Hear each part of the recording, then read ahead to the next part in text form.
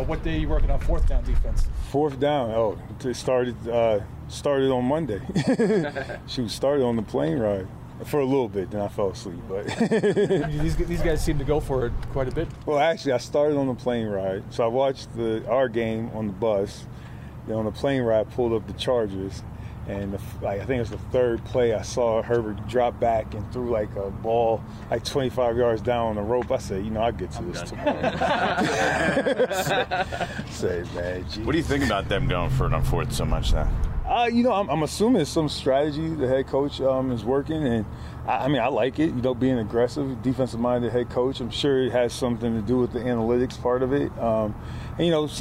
Each situation is different. It might be analytics, it might be a feel in the game. You look at some of the stuff that happened in the Baltimore game. Baltimore was, had a good lead, and maybe they felt like they needed to go ahead and take their chances there. But, it presents a challenge. The one thing we got to practice, no matter what play we make on third down to get a stop, guys got to be alert on the sideline, stay in the white, be ready.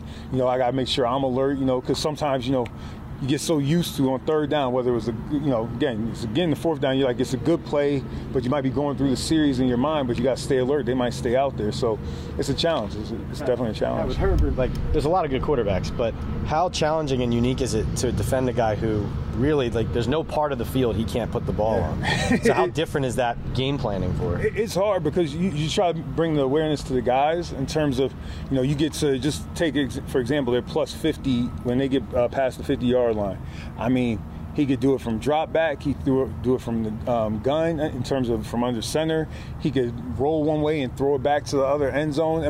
It's a challenge. He's a big guy. I would say size-wise, probably in terms of height and stuff, it's like Ben, when you're dealing with Ben. And then in terms of arm talent, probably like him, Mahomes, those guys that could just throw the ball a mile. And, he throws it on a rope and pretty accurate. So it's a challenge, but you just go through it with the guys. I know we spend a lot of time going through the plus 50. We get more into the red area and fringe tomorrow. That we call it, say from the 40 to the 21, we call it the fringe. But where he's throwing those shots and stuff where they happen, he could get it there. So it's definitely a challenge. And then they got the receivers that could go up and get it. Williams, this guy, I know he's on some list for whatever, but we're preparing for him to play. And, it's a challenge. It's a big receiver that goes up and gets the ball. So it's a good combination. But it's funny. Again, ownership, people in the front office, that's been the Chargers for, at least the 13 years I've been in the league. They always had those big receivers, Vincent Jackson, all those guys in the past. They always had those big receivers. You had Phillip Rivers who had an arm. So, it's giving me flashbacks to the first time I went out there to play the Chargers. I think it was, it might have been 2010 or 11. And they just had so many weapons. They had Tolbert, they had LaDainian Tomlinson as the back, they had Rivers, they had Gates, they had the two receivers, then the third receiver, I think it was Amon, come in. It's obviously a formula they like there with the Chargers. So. Oh yeah, well, see, that's before my time. But I've seen, no offense, Dan. No offense to me. Yeah, or Kellen Winslow, because I'm friends with his niece. So no offense to those guys, but They threw it around years ago. When you going back to the fourth down stuff too, we know you're a defense that likes to substitute a lot and bring in different packages. Does it make you hesitant between third and fourth to know what you're putting out there? You have to be mindful. You have to be mindful on second down too, because you don't know when they're going to sprinkle in the tempo. I would say there's a few situations where they like it the most. They get a big play, 1st and 10 within a series, boom, tempo. Sometimes to keep you out of your exotics on third down, they'll go from second to third down, which is, good strategy right there, but you got to prepare for that. So whether it's from third to fourth down, the key is for me as the coordinator, us as coaches, is to have calls that fit the situation. So potentially you might have a longer list of calls, but really all the same calls, but you got to do it out of different groupings. You just got to be aware of that. So, but the key is, and I think a lot of defensive coaches think like this, example being Flo last week with Miami, keep pressure on them the whole game. So that's just another way to keep pressure on them. Normally you make a play on third down, okay, ready to get off the field, fourth down, what are they going to do? It causes you to practice it. You got to deal with it, So it's a good strategy. It's a good strategy. What do you think when you hear Keenan Allen might not play, Mike Williams might not play? I think my luck over the last 13 years in the league, they're probably going to play. So that's what I think. So we prepare for, all the scenarios. Obviously, we'll have to be ready to adjust. It's no different than what happened, like what was as recently as last week with Parker. He got activated on Saturday. But we have to have a contingency plan to be ready for that stuff. So, I talk to you guys all the time about that. Just we got to be ready. We got to be ready, and whatever scenarios come up, that's part of our job. Pat, was your defense frustrated at all coming off last game where you played very well for most of the game, but the offense isn't scoring enough points to give you guys a chance?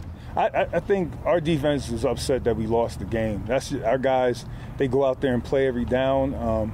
Really, our job description and my job, and I say our because I'm part of the defense, is to hold them to less points than, we got to hold them to less points. So I think we're more frustrated. We're frustrated with that we lost the game. I mean, doesn't the offense come into play? Those guys play hard. They go out there to do their job. Miami was good. It's just it's our job to keep the points down, and we got to do a better job of that. 3 more. You've had situations into the last 2 weeks where in a key spot, Stephen Parker is covering, Dallas Goedert gets a press break up, and then last week, Jaron Williams is all of a sudden logging as many snaps as he did. What does it say to you about those guys in the secondary, the fact that you're calling their numbers, some out of necessity, and they're actually stepping up and making plays? That we have good coaches on our staff. That's what it says to me. Those guys, Jerome in terms of with the defensive backs, relentless in terms of preparation and getting those guys ready, even when they're not even on the active roster. What you got to understand is the way we look at the game is we're dealing with a collision sport, right? So there's going to be injuries somehow, some way. So you have to, part of our job requirement is to have guys prepared. And the extra meetings they do, whether it's Jerome, Jeremy, Mike, when guys are on practice squad, when we do periods in practice and we call the plays that are going to come up in the game plan, it's all about preparation in terms of that and being able to see ahead and getting those guys prepared so when these moments come up, because it's not unique to the Giants. It's not unique to the Giants. It's not unique to this year. Every year, those young guys are going to have to play at some point during the season, and it's our job to be able to have them prepared and ready to go. So, it just tells me we got the right coaches on the staff. They do a good job, where something happens, okay, can we still call this? Yes, Pat, he's ready. And I think they do a great job at that. And I'm proud to have these guys on the staff. They do a good job. They help me out a ton, and we just got good coaches. We got good coaches on the staff. What makes Rashawn Slater a special offensive lineman? Athletic ability, combination of that and the strength. And as a young player, it seems like he's getting it. I don't see a lot of mental errors out there. Sometimes you try to ID those young guys and say, all right, this guy's going to make a mistake. Let's do this. Let's mug up over him. Let's do something to him to affect him. You're not really seeing that. And again, he went to Northwestern, correct? Yeah. I'm not saying that, again, college doesn't matter. Plus, Northwestern is a safety school anyway. But I'm joking. But that stuff doesn't come into play. But but he seems like a smart player. I was real impressed with what he's doing on the field. But his toughness, athletic ability, and he's playing strong right now and playing smart. Last one. What did you attribute the red zone coverage breakdowns to last week? Again, for me, I'm second guessing a few of the calls for myself, but that happens all the time. I got to stop, sometimes I got to remind myself, stop doing that. It's about execution. I just think we had, they had the right play call for when we called it. They did a good job. George and those guys do, and Flo and those guys do, and Eric, they do a good job over there. And they made the throws. Tua made some good throws. That ball in the corner. Hounds was, playing around with the ball a little bit. You hope sometimes that ball bounces out of there. He doesn't get his feet down. Then the play when I think Ford that came back through 87. You try to pull up the quarterback. He makes a good play on the sideline. We got the third down on that one. The second down play before the 2 minute. Hope that if it comes up this week, a little better execution, have the right call called, and just play again. But the thing is, when we're trying to make them play left-handed, take away their targets, and see if those other guys can make plays. The difference this week is, you got a lot of weapons. You go down in the red area for the Chargers. The quarterback's a problem, scrambling. or he could run it if they decide to do that.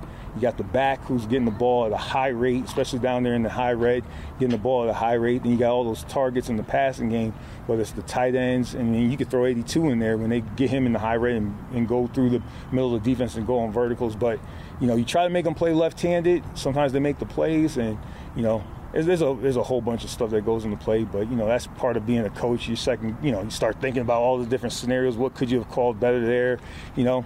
The bottom line is we got to execute, and I'm talking about me as a coach. I got to make sure I'm executing the right call, and it'll be challenging this week. I mean, we're talking about a good red area offense that has good weapons, so it'll be interesting this week. Hopefully we do a better job.